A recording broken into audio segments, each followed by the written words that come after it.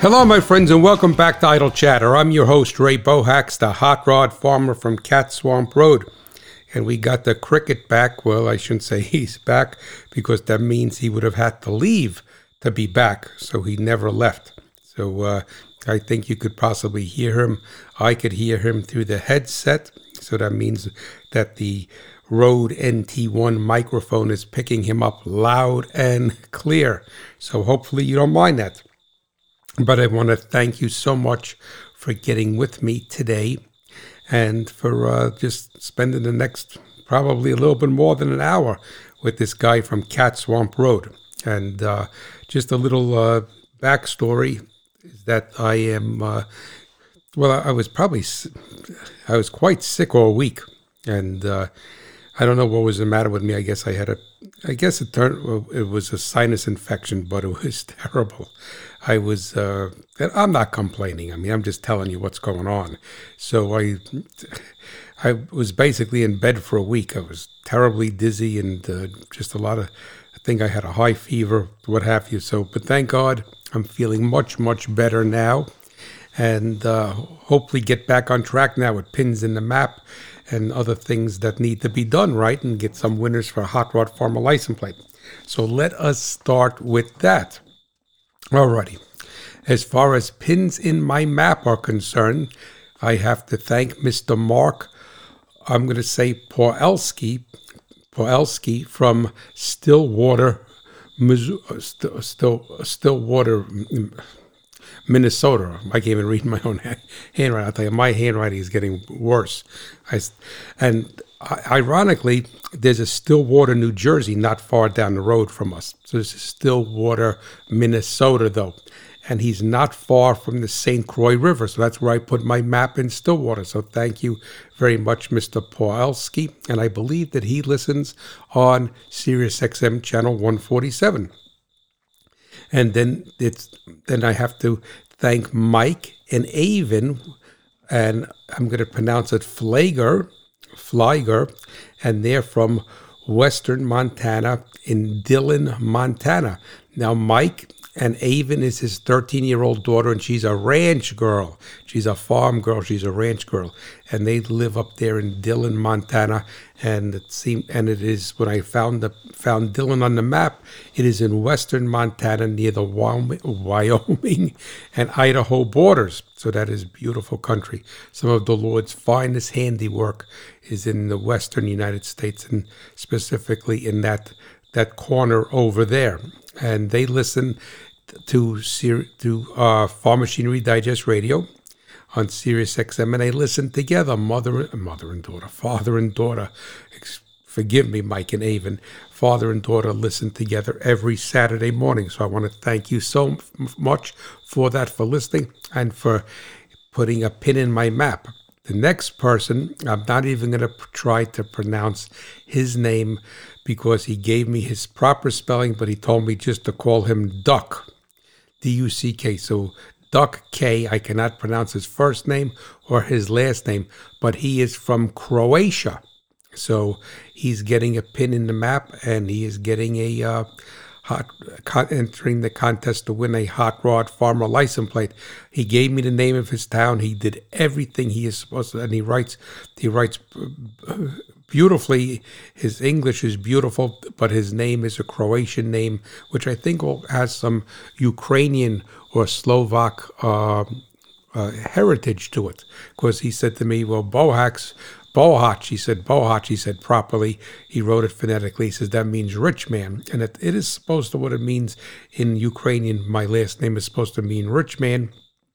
But like I told him and told everybody else, that there must have been a hole in the hull of the ship when it came over to the United States, because there was certainly no riches, but my family was blessed to be able to come through Ellis Island and to be in the United States. So yes, are we rich? Am I rich? I am rich in the ways that the world may not consider rich, but I am a blessed man for living in America, for having all the blessings that the Lord has bestowed upon me. So Duck K, and I thank you for the pin in my map, the first in Croatia. And then I need to thank Mr. Dan Ayers, and he's from Warner Robins, Georgia. I did a show a couple of weeks ago with him with the TPI, but I neglected to give him a pin in the map. So I got so focused on that show that I neglected to do that. So he's from Warner Robins, Georgia, which is south of Atlanta and like almost the part of the way, not near the coast, inland from the coast. So it's like I'm not going to say in the middle, but I guess if you were to use Atlanta, Florida, and the coast as your 3 points, then you would say he's in the middle of that. And then I have to give a shout out to Mr. Robert Spulak. I'm going to pronounce it Spulak. And he listens on Sirius XM also, because he sent me a note about a show I did and had some questions. And I believe he wanted a pin in my map and a chance to win a Hot Rod Farmer license plate, but he did not tell me where he listens from. So if you happen to be listening to the podcast, and I'll announce this on the radio show also, that I'm going to pronounce it Spulak, and he is from places currently unknown. But we also have 2 winners. We're getting back into the winners. So I need Mr. Brian Sanson from Chittenango, New York, and to reach out to me, and Mr. Tim, either Coach or Koch. I don't know exactly how he pronounces it, and some people pronounce it Koch. There used to be a Mayor Koch in New York City, but I know the fertilizer company is spelled the same way, and they pronounce it Coke. And so, Mr. Tim Koch or Koch from Sterling, Virginia, I need you to reach out to me. So, Mr. Sanson from Chittenango, New York, and Mr. Coach or Koch from Sterling, Virginia, please reach out to me, and I will, because you are both winners of Hot Rod Farmer license plates. And I'm going to have to take some inventory on that and order some more, because it took quite a while to get the first batch of them. Excuse me, and I believe that I am running very, very low. And but back then when I ordered, everything was supply chain issues. So let's not even go from there. And I'm just going to put the drag straw on this early on and get a drink of water.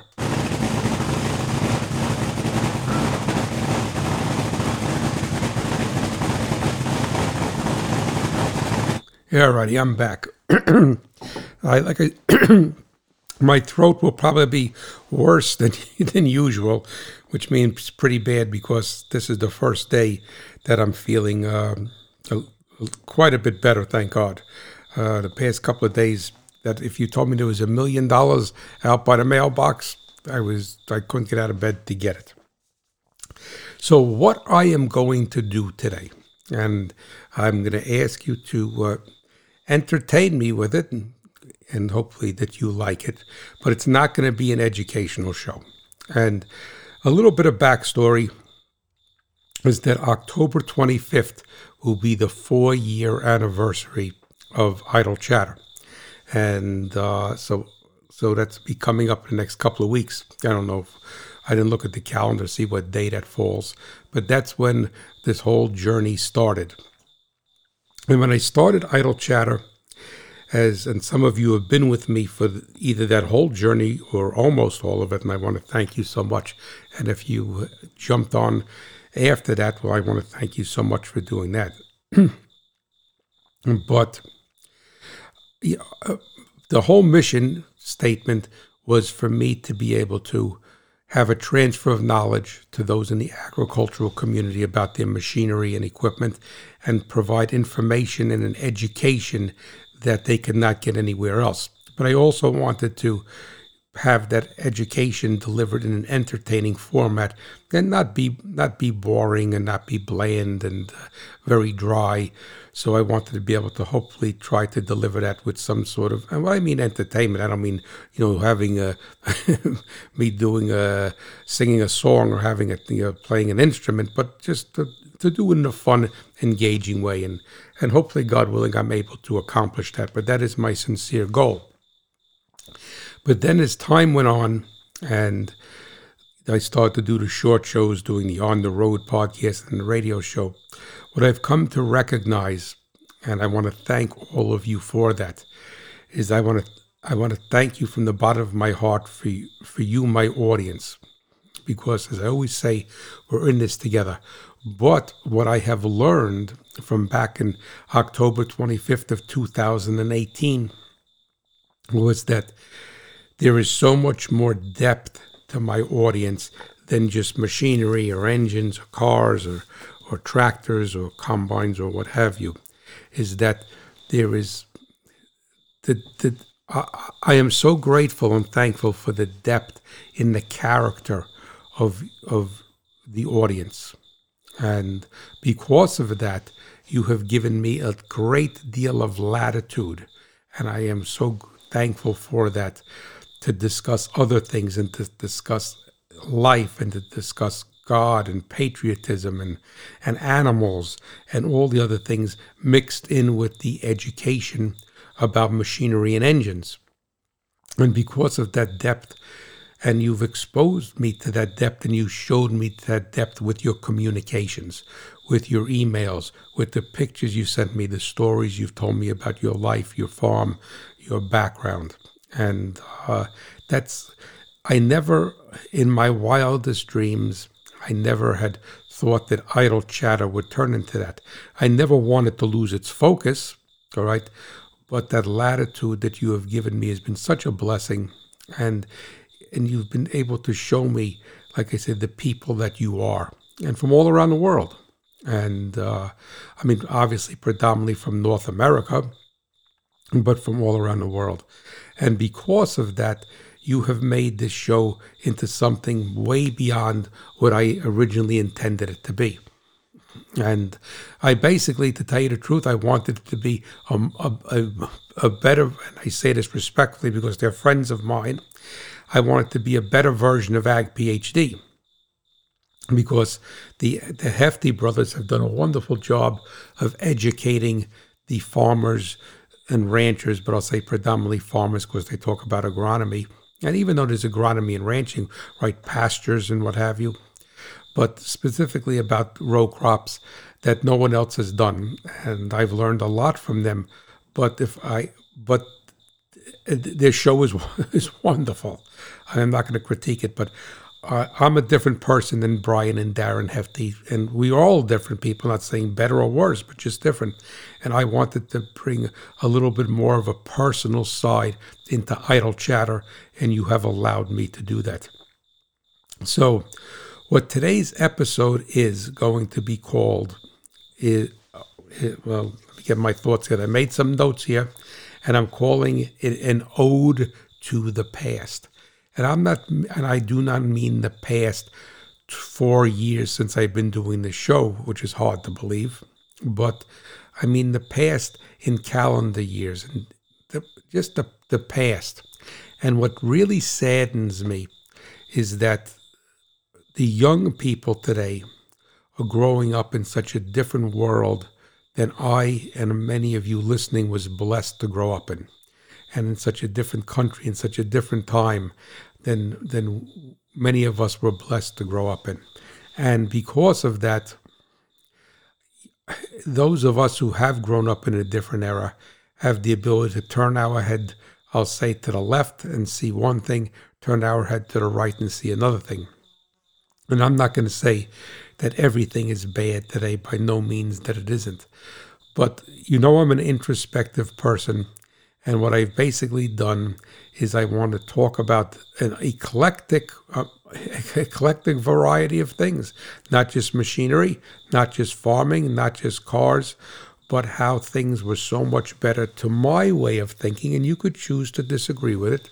That's obviously, and I will definitely enjoy hearing your thoughts on it, whether you agree or disagree, so I could learn more about you and my audience. But looking back at the past, because lots of times we try to kid ourselves that the world is better today and things are better today. Yes, there's many medical advancements today. I'm not going to deny that. Whereas, 40, 50, 60 years ago, that if you got cancer, for most part, it was a death sentence. That if you had some sort of heart ailment, for the most part, it was a death sentence. And there are so many other things. So the medical advancements have gone forward dramatically by God's grace. And it's not science, it's God's grace. But also there's been a price to pay for that. And the medical, even though the science is there, the medical care, nobody has I shouldn't say no one, but the family doctor, the house visit of the doctor, the relationship with the doctor has gone astray. So that's not what I'm here to talk about. But what I did do is make a list before I started the show. And I'll be quite honest with you, the list is probably way, way too long. So hopefully you're in a combine and you're harvesting a bountiful crop, or you're bringing grain to the elevator, or you're doing something else, some other work that you're doing, and you could listen. But these are my thoughts and my ode to the past. And I have them as line item format. And then what I will do is I will expand upon them slightly, and not going to make it Gone with the Wind. I will be mindful of the time on the soundboard. But I ask you also to consider these things and think about them. And then if you would be kind enough to reach out to me at hotrodfarmer@farmmachinerydigest.com. And if you are old enough, all right, and what I mean old enough is that you probably have to be at least in your 40s. If you're in your 20s and you're listening, I'm so honored by that. But you don't have the mileage under your belt to remember the past. The past, you were just born when the World Trade Center was attacked. And that's not your fault. It's just like I was not born. I could not understand what it was like to live during World War II. So what I'm trying to do is list societal things that have nothing to do with a war or anything like that. And so we'll see. We'll go from there. And I want to thank you so much for entertaining this with me. Alrighty. So what I'm first going to start out, like I said, this is eclectic. It's all over the map. And if you're listening to my show, then you know my heart. You know my heart for the Lord. You know my heart for America. You know my heart for animals. You know my heart for agriculture, for machinery. All right, so it's all over the map. So, and with no particular order, so I'm going to bounce around here. So the first thing I have in my list is an ode to the past of respect and manners. And today, the world is not about you. And so many people today, and of all ages, think the world is about them. The world is much, much larger than you, and is a decided, over the past 30 or 40 years, a decided decay in just respect for each other, respect for society, respect for elderly people, respect in all ways. And people think that the world is about them today. Growing up, and I'm not going to say that the world was perfect and it was this utopia back years ago, but it certainly was dramatically different than it is today. And though there was always selfish people and jerky people, but there was I see young people today, nobody knows how to hold a door for someone. They don't know how to, it's, as young boys, as young men, and all of my friends, and I mean, I'm not saying we were angels, all right, but there was a respect. There was a respect, and we never, ever thought that the world was about us. But so many people today think the world is about them, and they're raising up their children. My wife is a kindergarten teacher, to think that the world is all about them, what they want, and that is it. So that's something that is definitely bygone respect. Next thing, white tailpipes. And anybody like my friend Gene or anybody else that knows me from years ago, you can say, what the heck is a white tailpipe? Well, growing up, my father taught me that when you have leaded gas, there was nothing but leaded gas. And if you have the carburetor tuned perfectly, All right. We didn't have air fuel meters. We didn't have electronics. We had a tack and dwell meter. And my father showed me how to adjust the carburetor. And you had to make love to the engine. You didn't go and turn the screw quickly. You had to make love to it, and you had to balance out everything. And you were adjusting the mixture on the carburetor. Right. And my father always taught me that a slow and low idle and a white tailpipe. And when you had an engine that was tuned beautifully, whether it was on a farm tractor or not, we had an old Oliver Row Crop 70 with a Continental engine. When we had that thing tuned up, and it was beautiful, I'd be plowing with it, or I'd be pulling a disc harrow, and I had to stand up because it had a upright, a vertical exhaust. But I was a little kid, I'd stand up on it. If I was agile back then, stand up and look in that tailpipe and say, Dad, look, it's Snow White inside. And when you went on a long highway trip with a car, you'd have if the carburetor was tuned properly, the white would actually curl around the edge of the tailpipe. Fantastic.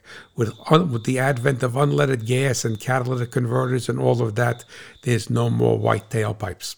But a white tailpipe, and I was a young kid, and I used to walk around a parking lot and look at that tailpipe. Oh, that carburetor needs to be adjusted. That one is not that good over there. Look how white that one is. And as crazy as it seems, all right, but you got to know me, right? I mean, I remember specifically some extremely white tailpipes I've seen, and one was on an AMC Hornet, and another one was on a Ford Maverick. And my buddy Glenn Nadell, if you listen to the On the Road podcast with Gene Worst, I mentioned him. He had a 71 Buick Skylark, and I set up the carburetor. I'm not taking any credit for it, because that Rochester 2G was a great carburetor, and that tailpipe was so white all the time. So I miss white tailpipes. I miss serving America with pride. And I was not blessed to be able to be in the military because of my eyesight. I'm nearsighted in one eye and farsighted in the other. I'm legally blind. But that does not mean that you cannot serve America. You may not have served America with a uniform, which is the highest of honor, but to serve America by being a patriotic citizen, a good citizen, to love your country with pride, to put the benefit of your country above yourself. All right, so I miss serving America with pride. On the same theme, I miss prayer in school and in public. That years ago, you'd go to a public meeting, a town meeting, a school board meeting.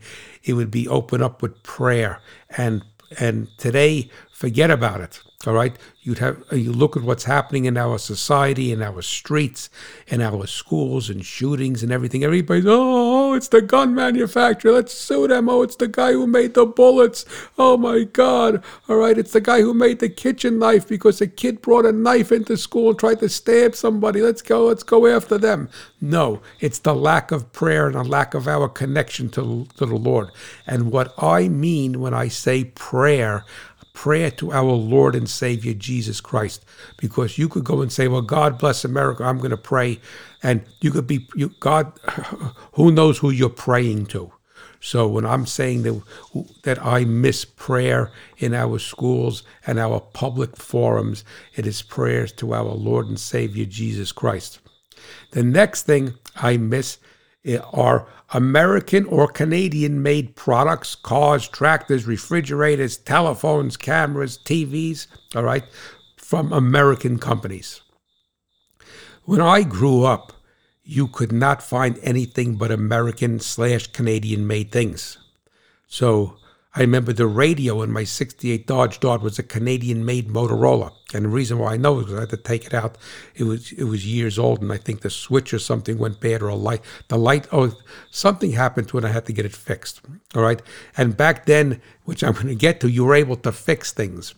So I am an American, all right? I have a lot of listeners that are Canadians. we take pride in the products of our country. And I have listeners around the world. So, and I always say this, you should take pride in the products of your country. And I'm not a Honda made in Ohio. All right. I want an American made product from an American company, made in USA with American technology and American know-how. All right. The SR-71, the Lockheed Skunk Works, the St. Louis Arch, all of those things. I want them. I want the pride of owning an American-made product, and I miss that. And I don't want to try to convince myself that it's American, that that says Ford on it, it's made in Mexico, or it says Buick on it, it's made in Korea. So I miss that. All right. I miss making a living on a 50-acre farm. In the post-World, well, I should say post-World War II, or probably just around. Actually, if you look at the history of a tractor like the Ford 9N, which we still have, we have a 1940 version of it. That whole tractor and that series of small tractors was based upon a 50-acre farm. And in the post-World War II era, it was all the machinery and the equipment was based upon somebody. I shouldn't say everything, because there was obviously larger farms back then, but a 50-acre farm. But back years ago, right here in Warren County, New Jersey, where I hail from, you could have made a living on a 50-acre farm. Some people had 200 acres, but you could have made a living on a 50-acre farm. Today, you got 5,000 acres, and you're practically going broke. So what happened? Where did the train go off the track? I have no idea, but I definitely miss making the idea of making a living on a 50-acre farm. And I also miss the idea of so many dairy farms are disappearing. When my sister went to school in Kansas City at Kansas Medical University, I remember going out there in my 68 Dodge Dart and riding through Iowa. It was fantastic. We took 80 out there and down Interstate 35 to Des Moines, and almost every farm that you went by had a harvest store. There was some livestock there. There was some dairy cows there. Almost everybody had some dairy cows.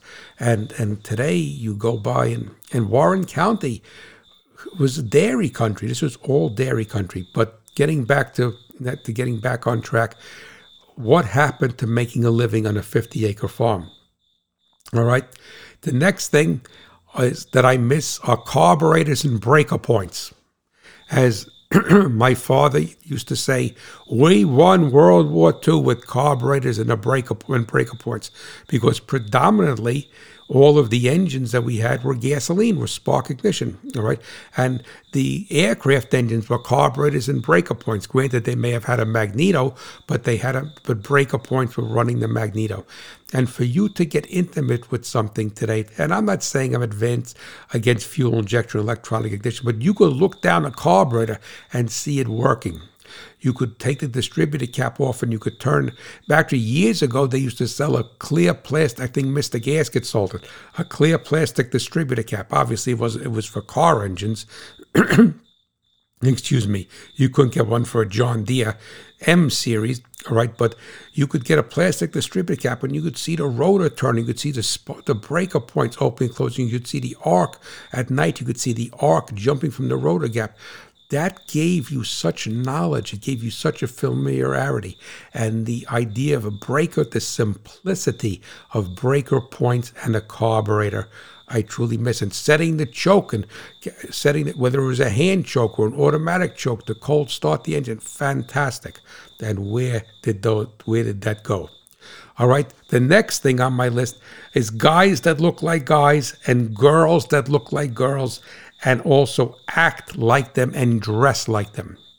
I don't care who, you know me, I don't care whose toes I'm stepping on, but, I see some of this stuff today. I'm glad I'm not young. All right. So we'll leave it at that. But back then, a guy looked like a guy, a girl looked like a girl, a guy or a man dressed like a man, a young man dressed like a guy. All right. A girl knew how to wear a dress. She knew how to wear high heels. She knew how to look feminine. She knew how to act feminine. A guy knew how to look masculine. Today, I don't know what it is. And my Uncle Chris, which some of you may have heard of, all right, he's long passed away. He used to say, and this was back in the 70s, he said, in 50 years, there'll be no male or female. It'll be all the same. And he was so prophetic because in the 1970s, you put it to the 50s, it's in the 2020s, and that's where we are.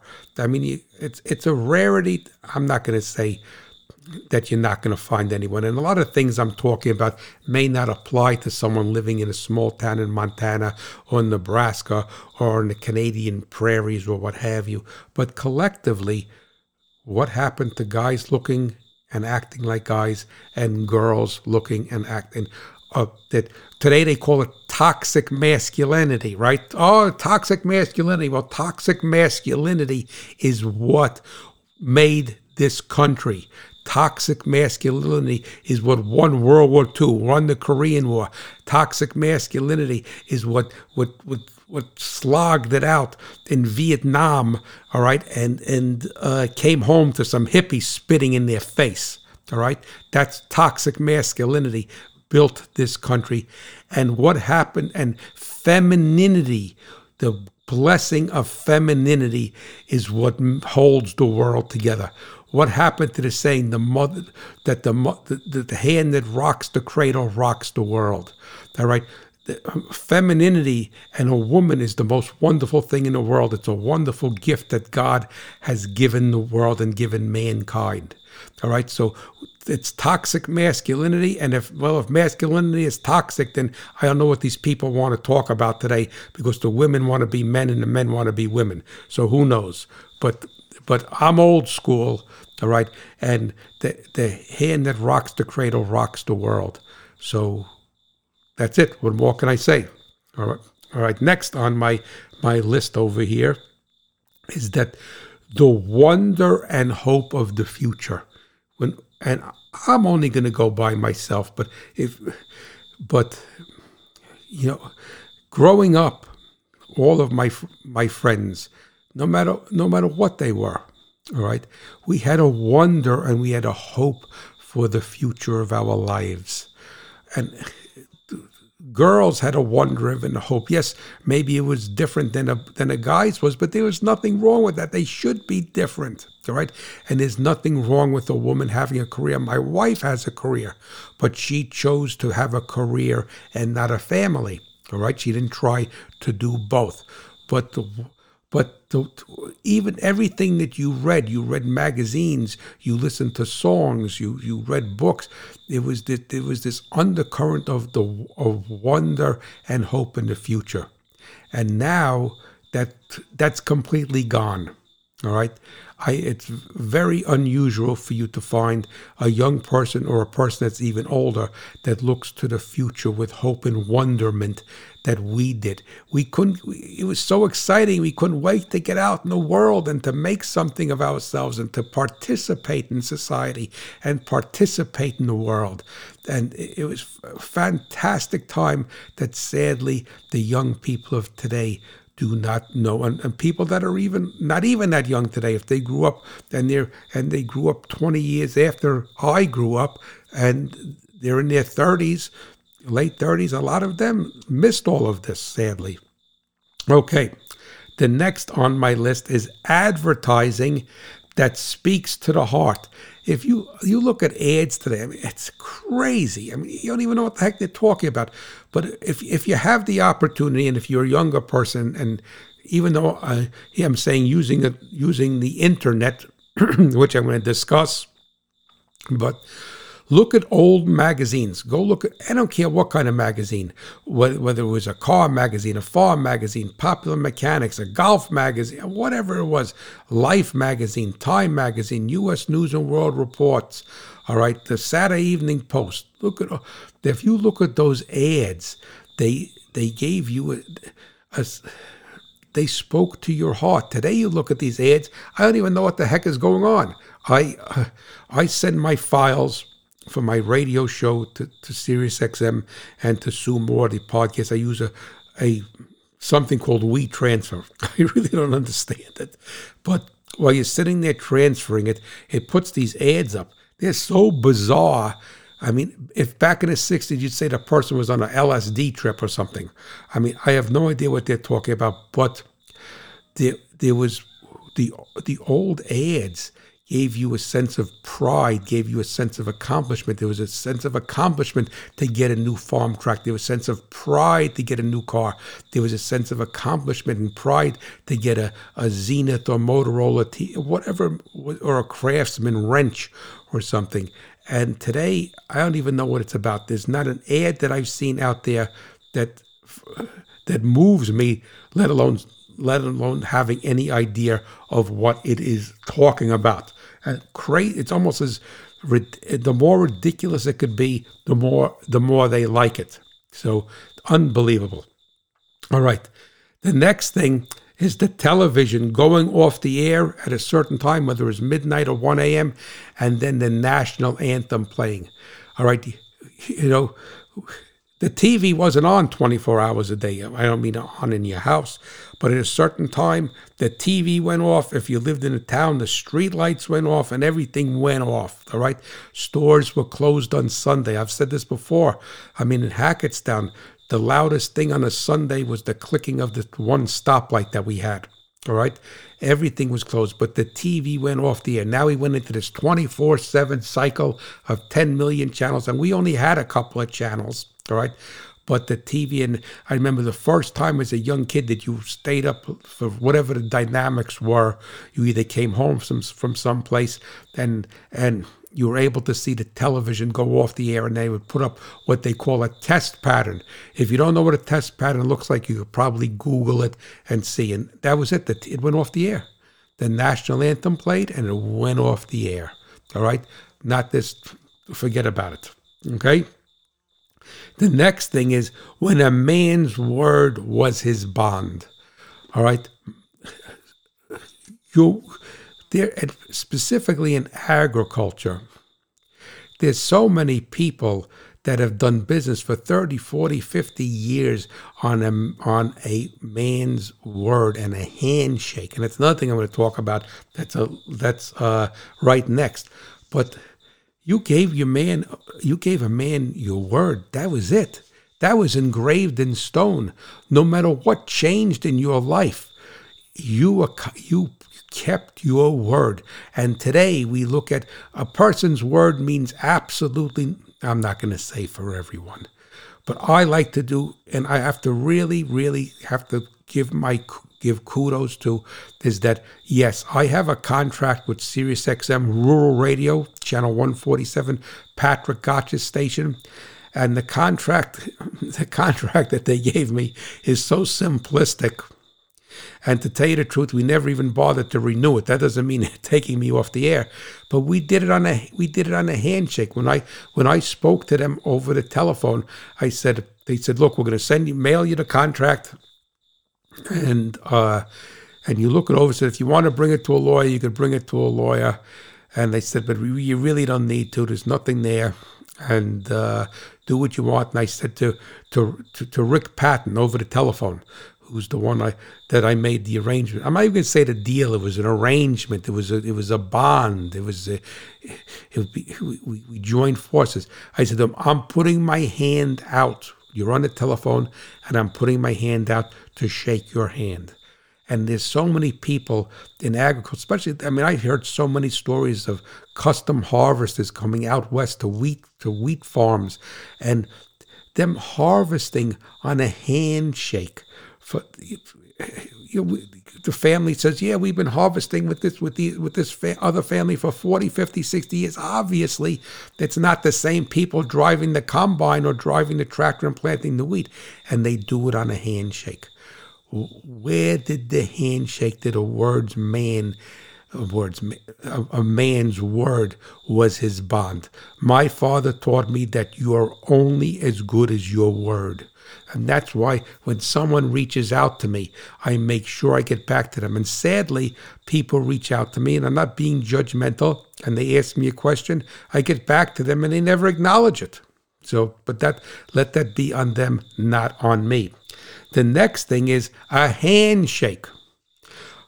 You know, in my era, you were taught that you shake a man's hand firmly, all right? And you look him right in the eye when you shake a man's hand. And when you meet someone, you greet them the first greeting from a man to a man. But this gets back to this toxic masculinity, right? Is that you shake a man's hand. You say, hello, my name is Ray, or hi, Joe, how are you? Good to see you today. You know, how is everything? And you shake a man's hand. Today, for the most part, and I'm putting that caveat to everything because I know that the audience that I'm speaking to, a lot of this doesn't hold true because you're outside the norm, being rural, all right? And a lot of these, or majority, or almost all of these old school values hold true yet. But that is not the. But in the United States, a very small part, there's a large percentage of America is rural, I think 70%, but only a small percentage of the population is rural. A young person today, you go up to a young man and you put your hand out to a young boy over at the farm stand to shake his hand. He has no idea what you're doing. And the parents don't know what you're doing. So unbelievable. I mean, we have little kids come to the farm stand if I'm there, and they're looking at the tractor and say, hey, I'm Ray, all right? Then and shake their hand. And I shouldn't even say that. I should say I'm Mr. Bohax. But that, like I said, this list could go on for 500 years. All right? So a handshake. Does a young man know how to shake a man's hand? That's appropriate greeting. All right? Greasable front ends. As crazy as that is, but years ago, every car, every tractor, every farm truck had a greasable front end.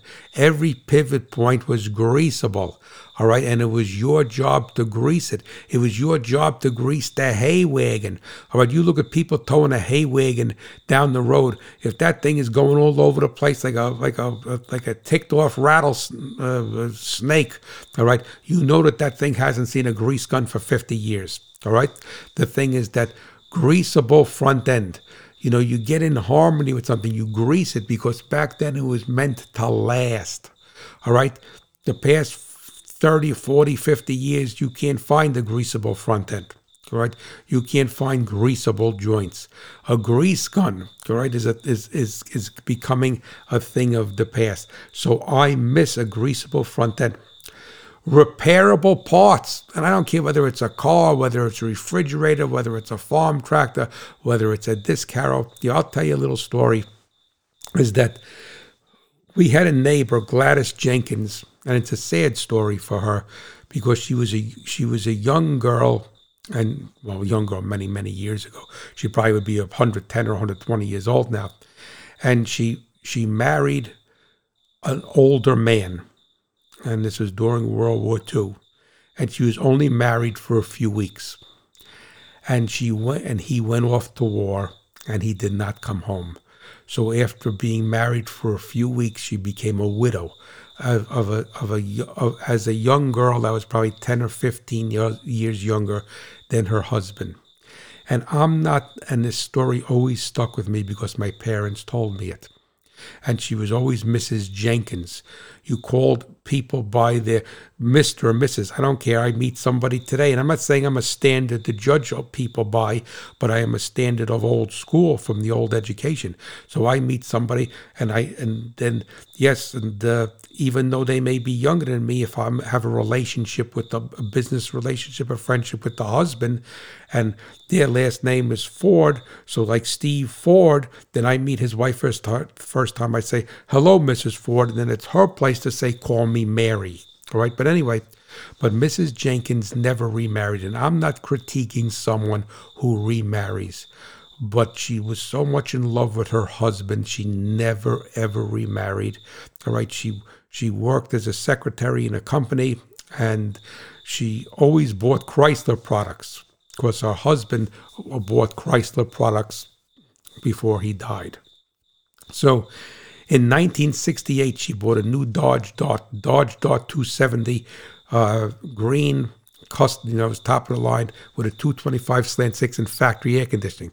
Well, so I remember the day that she brought that Dodge Dart home, and my father and I went to go look at it, and I was a little kid.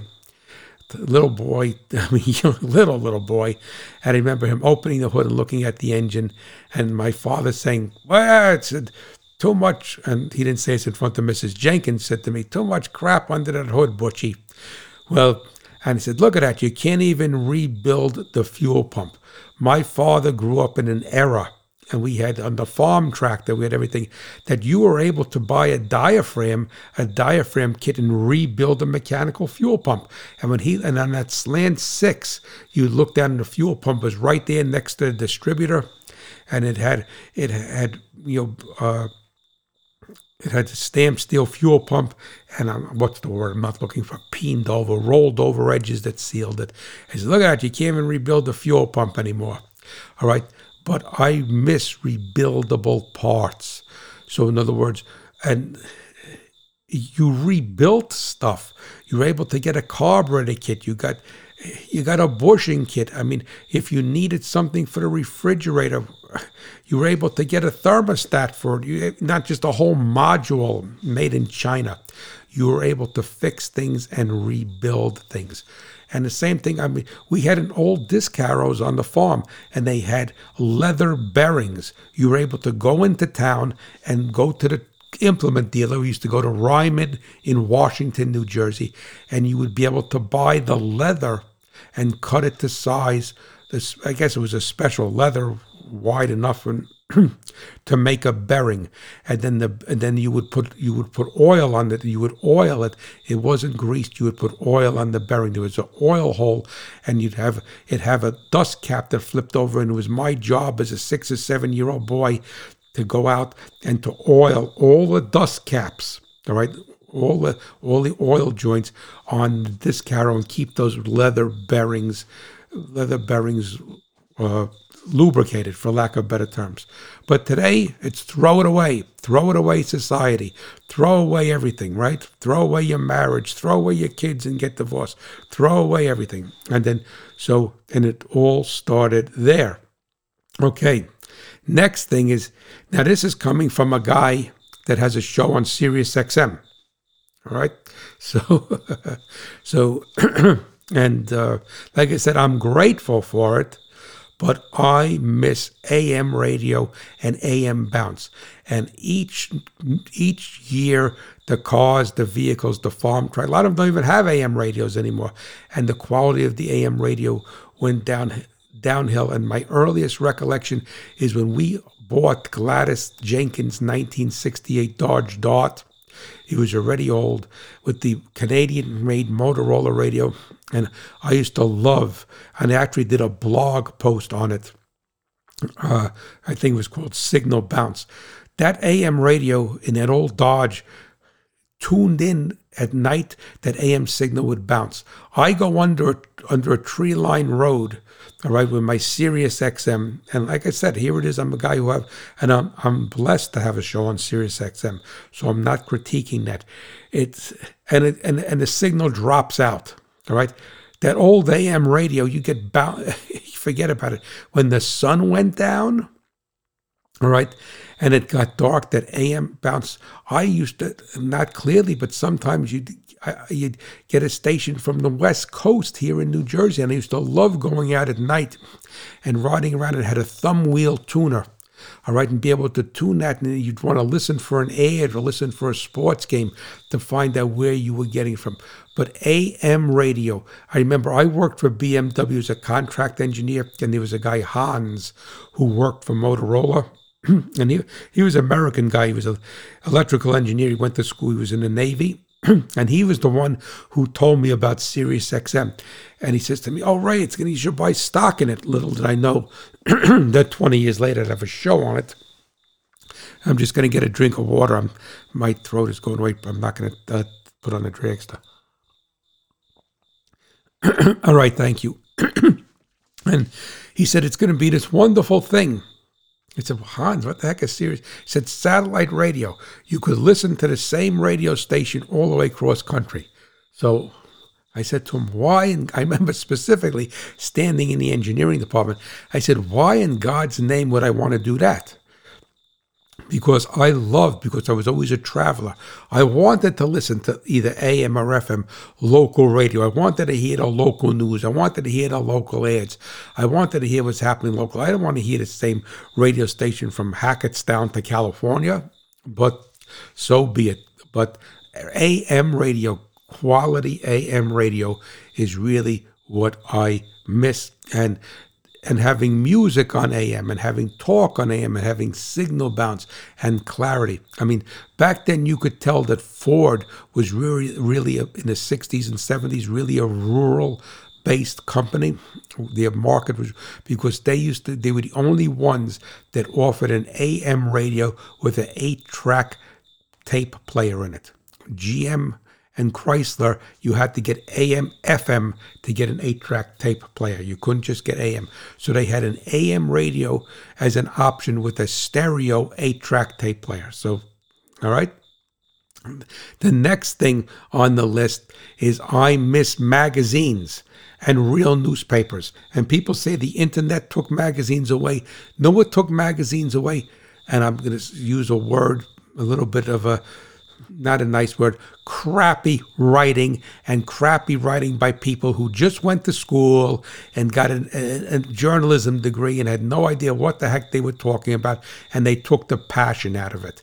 All right, any magazine that you read years ago, and I was a magazine-aholic. When Charlotte met my mother for the first time, so I met my wife, met my mother for the first time, all right, my mother took her over to the side and she told her that he will love you, he will be a wonderful husband, but you have to know 2 things about him before you go any further. And she says, you may not even want to marry him, but I'm telling you that, and I'm saying this humbly. And she said that he will spray the mirror when he brushes his teeth, and the house will be full of all different magazines, car magazines, farm magazines, popular mechanics, news magazines. And then she also yelled at me because she said, well, actually, that was that day. That was right when she met Charlotte for the first time. Later on, she yelled at me. I guess maybe, I don't know how long it was. And she said to Charlotte, says, why are you wearing shorts? It's such a cold day today, right? And she says, your son likes to see me in shorts. Well, when I walked out of the kitchen, my mom was waiting for me, and that she lambasted me. She says, you want the girl to wear shorts because you like to see her in shorts and you don't care how cold it is? She says, don't you ever do that again. And says, you better shave every time you pick her up because you don't know what it's like to have a rough face kissing you. You want to kiss the girl when it didn't shave that day and you wanted to wear. Oh, she lambasted me for like 5 minutes. But magazines with passion, magazines that you could learn something from, not crazy, jerky, stupid things. And people blame the internet. It's not the internet. The internet is full of crappy writing, and the magazines are ended up being full of crappy writing, and that's why they disappeared. All right? Okay. No pronouns. As I told you before, in the past, the only social media site that I am on is LinkedIn, and you get all these people, he, whatever, she, her, I don't even know, he, him, his. If you don't know what you are, if I can't tell what you are, then that's your problem, all right? You know, we didn't need pronouns to know what a girl was. A girl didn't need pronouns to know what a guy was, all right? The thing is that I don't know where this stuff came from, all right, but it's absolutely disgusting. Pronouns. I forget about it, all right? You know, Audie Murphy didn't need a pronoun for you to know that he was a war hero, a guy who came home from war. A housewife didn't need a pronoun to forget. We'll leave it at that, okay? Repackable wheel bearings. All right. Today, You can't. There's no repackable wheel bearings. I want to be able to repack my wheel bearings. I want to be able to take the bearing in my hand.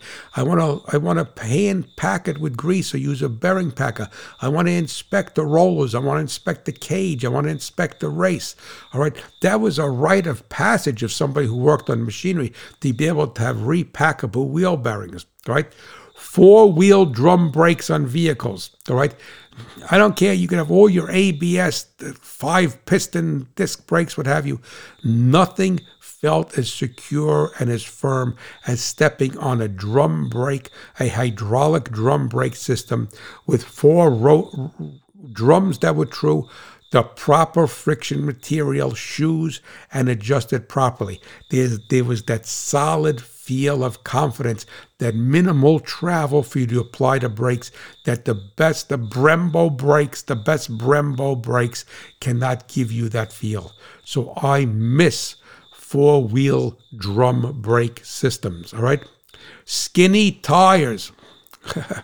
All right, all of these cars today, they have these wide steamroller tires. They stink in the snow. You can't go anyplace.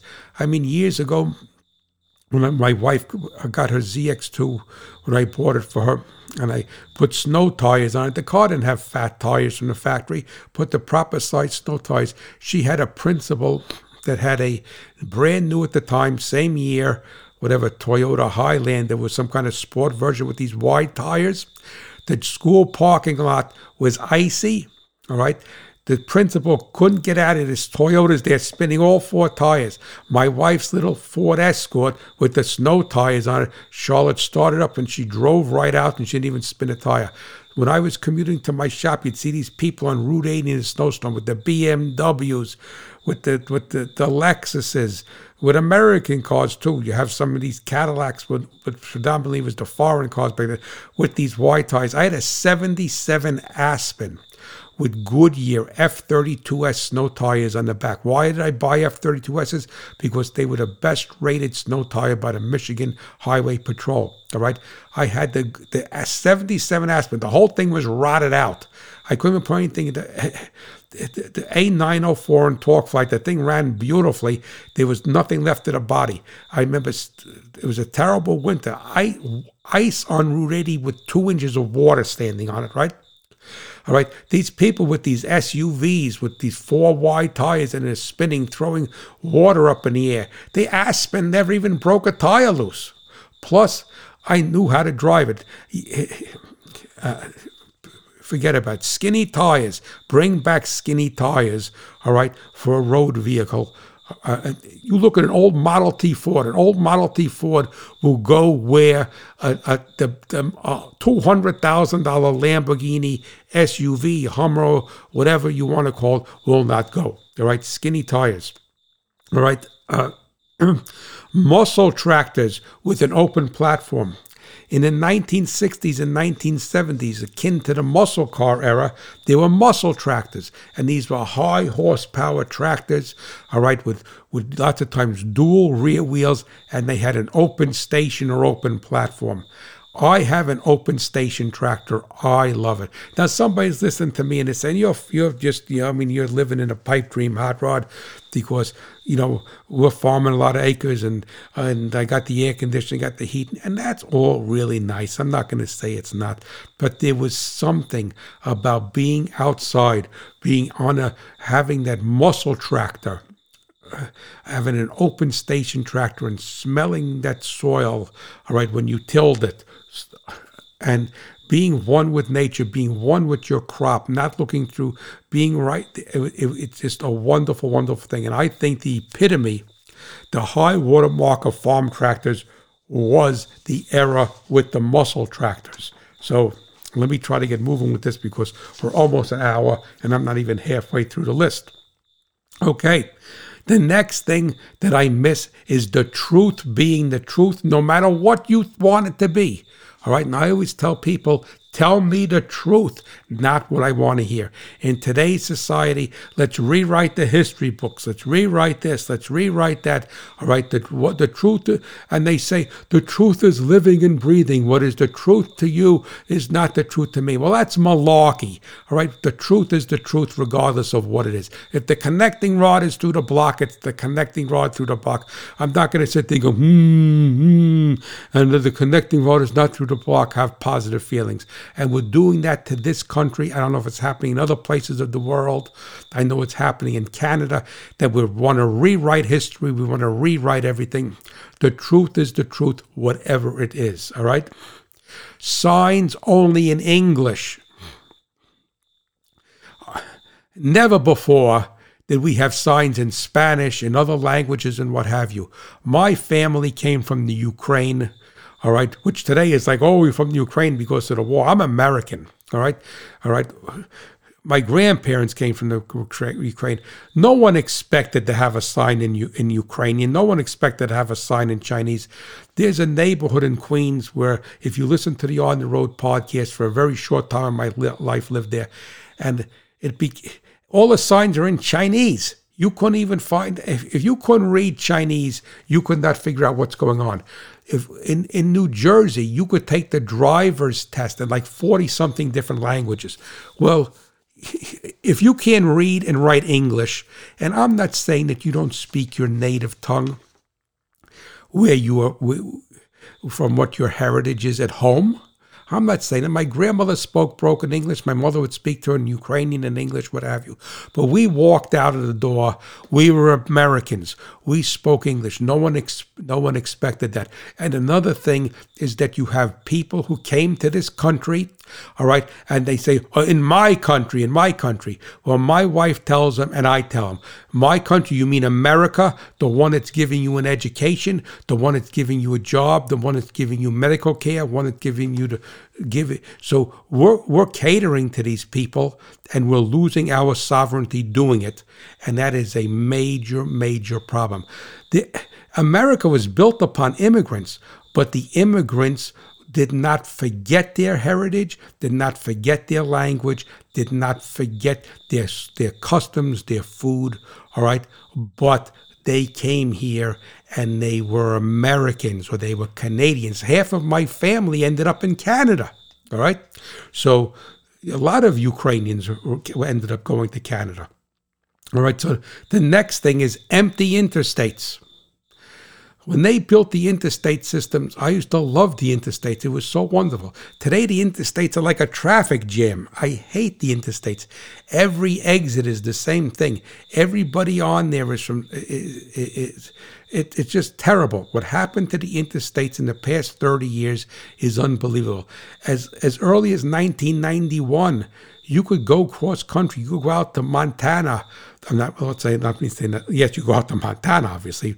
But in Wyoming, in 1991, all right, on I-80, hopefully it's still there. It's been that way for a long time. There's a tree that grew out of the rock. All right, you could actually sit in the middle of Route 80 in 1991. I mean, I wouldn't say you can sit there for 5 hours, but you could sit there. All right, now it's terrible. Zoom, zoom, zoom, zoom, zoom, zoom, zoom, zoom. You can't go through Wyoming. You can't go through Montana. You can't go through Idaho, New Mexico, all of these states, all right, that there's all billboards on the interstates. There's 10 million cars going, all right. It's unbelievable. It's terrible. And that's why I stay off the interstates now. It's like I avoid it like root canal. No urban sprawl.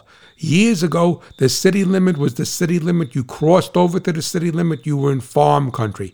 This urban sprawl is just going on and on and on. And the land that we're losing is never, ever coming back. All right? The auto parts store with a person who knew what they were talking about.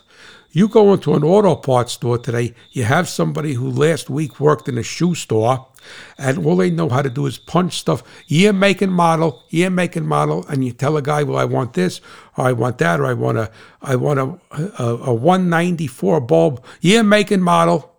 I said, it's a 194 bulb. What do you mean, year, make, and model? Year, make, and model. I got to look it up in year, make, and terrible. when you go someplace, but an auto parts store, you go to an implement dealer. All right. The thing is that I want somebody who knows. I don't care if they're 16 years old, but they have to know it. And whether you're 16 or 60, it makes no difference. But you need to know what you're talking about. I don't want to hear year, make, and model. All right. The next thing is that being able to talk to a company. You can't get a hold of anybody. It's all leave a message, voicemail, go online, let's have a chat. No, I don't want to have a chat with you. I have a question about my phone bill. I want to have a question about this. All right. I don't want to have a chat. I don't want to go online and go digitally and have a chat and talk to some robot or something like that. You have no problem taking my money. I want to talk to a human being. All right. I want real milk and meat. And this is no disrespect to somebody who raises soybeans or almonds or what have you. And if there's and I'm not going to deny that there's a market for that for somebody who's allergic to dairy products or what have you. But I don't want make-believe hamburger. I don't want make-believe steak, and I don't want make-believe milk. All right? I don't want make-believe cheese. I want real milk. I want real meat. All right. Wooden grain elevators. The West, and specifically the Canadian prairies, I was always and still am in awe. I'm in awe of grain elevators, but specifically the majesty of a wooden grain elevator. And there's not many, sadly, left in the United States that I know of. I know there's some in the Western Canadian prairies, and I just love. There is just something so real, so organic about a wooden grain elevator, and they always had the name painted on it and the town. I remember as a young boy going out west with my parents in Montana and Wyoming and Colorado, and I remember seeing my first wooden grain elevator. I think it was in Wyoming as a little kid. I'd never seen anything like it in my life. It's wonderful. And I'm not saying that I don't like the concrete grain elevators, but they're huge and they're spectacular, but they just don't have that feeling of a wooden grain elevator. Dirt roads. Now, for many of you who are listening to this, a dirt road may be nothing. That is a lost treasure. But in New Jersey, and our road, Cat Swamp Road, was a one-lane dirt road until 1977. And I missed that to no end. And this area of New Jersey was full of dirt roads. Southern New Jersey, you got 20 or 30 miles outside of New York City, Philadelphia, there were dirt roads. And I don't mean a dirt lane going into somebody's place or a dirt road going into a dead-end road into a state park. I'm talking about dirt roads that were through roads. And the thing is that there is not a dirt road left in New Jersey that is not on a private property or into some sort of state park or preserved land. But if you live on a dirt road, and I know a lot of you do, forget about the dust. Forget about it. It is a treasure. And whenever I travel, so many times I will stop and park the car and I will just walk down the dirt road, because that is something that is a part that I've always loved, the dirt road. In other parts of the country, they call them gravel roads. Back east, we call them dirt roads. Okay, new car introduction secrecy.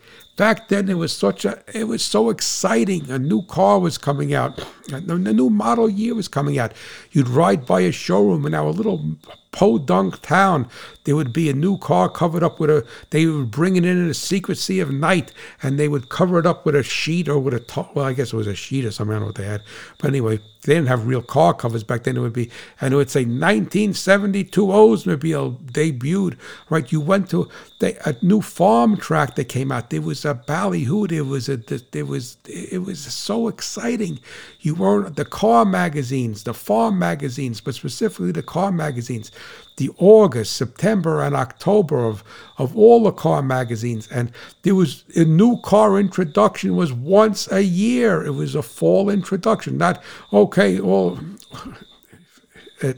I keep saying forget about it. There was such a excitement about it. All right. Go, wow, they took the cover off that car. They took the cover off of that farm tractor. And, the dealership would invite you. The whole town was invited. You could have been a Ford guy. A Chevy dealer was happy to see you. Could have been a Massey Ferguson guy. The Ford dealer or the John Deere dealer was happy to see you to show the new model. There was. I remember seeing that stuff, and it was something to aspire to. It was in awe, and getting the magazines and talking about them. And I wasn't talking about the connectivity. It was talking about the real aspects of either the machine, the car, the truck, the farm tractor, about the engine, not about, you could hook up your satellite to this. Okay. Brochures, not file PDFs. As a kid, I used to go, my father would take me to the car dealers, and I'd be able to get a brochure. I still have brochures from the 70s, from semi-truck dealers, from Peterbilt, from farm tractors. You'd go to the farm tractor, we'd go to the Oliver dealer, we'd go to the Ford dealer, we'd go to the John Deere dealer, all right, over here. And these were all 10 miles from the farm, and I'd be able to get a brochure for a farm tractor, for a combine, for a piece of tillage equipment, and they were beautifully printed, and I would take them home and I would read them, and I would cherish them, and I would dream about, I'm going to buy this tractor one day, I'm going to buy this car one day, I'm going to buy this truck, I want this plow. I remember the first time I saw had a brochure for a rollover plow. This was the most fantastic thing in the world. And they were beautiful photography. They were beautifully printed.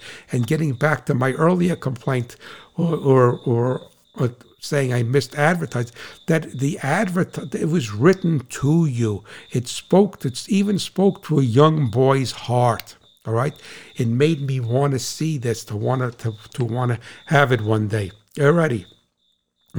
Shopping on Main Street and not in the mall or online. All right. I mean, to build a relationship with a store owner or a shop owner, a dealership, or what have you, the supermarket, the butcher shop, the feed store, that was such a treasure. Not going on Amazon.com or going to the mall or having a big box store that the person could never care whether you came back there again. Is that there used to be in Hope, New Jersey, there was a plumbing supply called Dick's Direct Plumbing Supply, and he lived over the plumbing supply store. And Hope, New Jersey is this little hamlet still today. And you could call, I don't know what his last name was, I don't remember. I'll call him Mr. Dick. You would call him up at 10 o'clock at night on a Sunday night, and he'll answer the phone, and he'll say to him, I have a problem with my well pump. I have a problem with this. And he'll say, okay, where are you in Alamucci? He says, I have that part. He says, I'll meet you downstairs in 20 minutes. And you'd come, and Hope was dark as could be. There was no street lights. He says, I'll leave the door ajar. And he had one light on. It was an old wooden hardware store, plumbing supply store, wooden floor. They always had that nice odor in them. It wasn't odor, it was nice scent in them. And he'd say, okay, you need this diaphragm. And he'd say it was whatever, $2, whatever. I'm not talking about saying that prices should be as they were in 1960, but it was the service. It was the able to fix things, that the person knew you were in a bind. And also you respected him. You respected the person, that if it was something that could wait till the morning, you didn't wake him up at 11 o'clock at night to get something. Oh, my kitchen sink needs a washer. I want to come down and get it because I'm on a night shift. There was this mutual respect, which goes back to the first thing I spoke about. All right. Home cooking. We'll leave it at that, okay? Like many of you, I grew up with a mother that made everything from scratch, all right? And the only thing that we ever got outside, and I'm not knocking someone, the aspects of life is different, all right? But we'd get a pizza from a pizza place, and the only other time we ate out was when we traveled. Because and if it was a day trip, we brought food with us. But if we went cross country, a couple of states, and obviously you had to. But home cooking, so many people today do not know what a home-cooked meal is, and that is sad, all right? The next thing is walking the crops to pull weeds out. People talk about GMO and pesticides and all herbicides, And the thing basically is we happen to raise a non-GMO corn, but that doesn't mean I'm against it. But people want this, but say, come on, bring your son and daughter and let's walk the crops. Always walking crops. We're going to go there when we see a weed, we're going to pull the weed out. We're going to have a hoe with us and we're going to cut the weed off it and we're going to pull the weed out. All right? Well, I'm not going to have my kid do that. Well, we hand pick our corn, we hand harvest, and there's nothing like walking a field. And those of you who grew up know what it's like. A lot of people call it specifically with soybeans walking the beans, but we used to walk corn. We used to walk everything. My mother used to walk onions and walk celery and walk lettuce, but didn't even walk it and did it on her hands and knees, and as her brothers and a whole family did on the farm. All right, rope start lawn tractors. Years ago, even a lawn tractor had a rope start. There was no electric start. And on the early rope start engines, you didn't even keep the rope on there. You would tie the rope around the pulley, and when you would give it a pull, and when she started, the rope would come off, and you would wrap it up and stick it in your pocket with the handle. And then later on, they had the recoil. So I'll even say I'll be happy with a rope start lawn tractor. I doesn't have to, and let it have the recoil.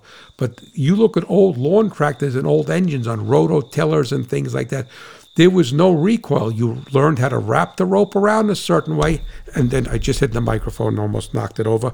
And then when you pulled it, the rope came off, and you had the engine running, and if it didn't start, you wrapped the rope around again. Okay. Chainsaw blades that last. You buy a chainsaw blade today, forget about it. You look at it and it goes dull. I don't care whether you buy steel, buy whatever.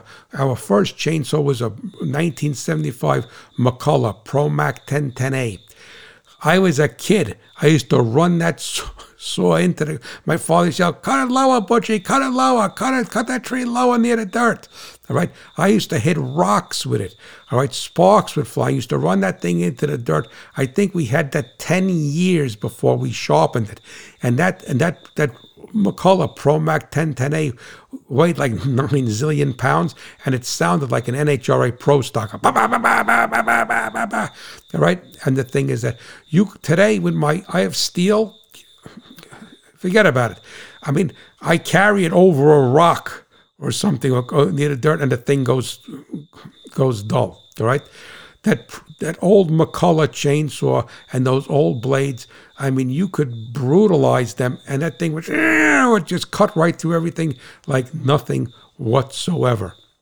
All right, a company and business that honors my trust and me spending money with them. I miss that to no end. All right, is that somebody who respects and honors me choosing, and me meaning you, choosing to do doing business with them. And specifically, even years ago, there was many places you could spend your money, but you went to the person that had the respect, that gave you the respect and honor of you spending your hard-earned money with them. Well, I love this like with the cell phones. I was with Verizon for 20 years, and I got sick of them, and I moved to Consumer Cellular, and then they would never take my phone calls. They would jerk. It was a nightmare, and now they keep sending me emails. "We want you back. We'll give you $400 towards a new phone. We'll give you this." Too late now, buddy. All right, you had 20 years to do business with me, and then you treated me like a piece of garbage, and now that I'm gone, you want me back. Well, too late. All right? Loving America, and I will close with that. And I'm saying that as an American citizen, as a patriotic American. If you are a Canadian, you should love Canada. If you are a German, you should love Germany. And like I say, we have listeners in 90 countries around the world. And if that country is where you live, that country is giving you an education, that country is giving you food, my concern is for America because I am an American, all right? But you should love your country, and you should love And every American should love America. That doesn't mean that you don't see the things that are wrong in your country. That doesn't mean that you don't say that there's no injustices in your country, that there's nothing that could be made better. But if you connect loving America with the first thing which is on my list, all right, which is respect, and the second thing that is prayer, then we would have a world that does not have me lamenting over the things that are no more, but me saying that there's nothing to talk about because all of the things that I listed still exist. So I know that this was a different type of show, and I asked you to please share the things that you lament over. And I know that some of them are a reach, that you may say, well, breaker points were a pain in the neck, or greasable ball joints were a pain in the neck, or what have you. But collectively, this meant to be a metaphor for a simpler time that was much, much better than it is today. But we live in today's time, and as a Christian, right, the scriptures tell us that we live in this world, but we are not of this world. So I went very, very long, and I want to thank you so much for tuning in and for letting the Hot Rod Farmer rant and rave. And next week, it will be a normal type of show. But please let me know and know that I'm pulling for you, the American farmer and rancher, and my beloved America. You have a blessed day, and I'll catch you next week. Bye-bye.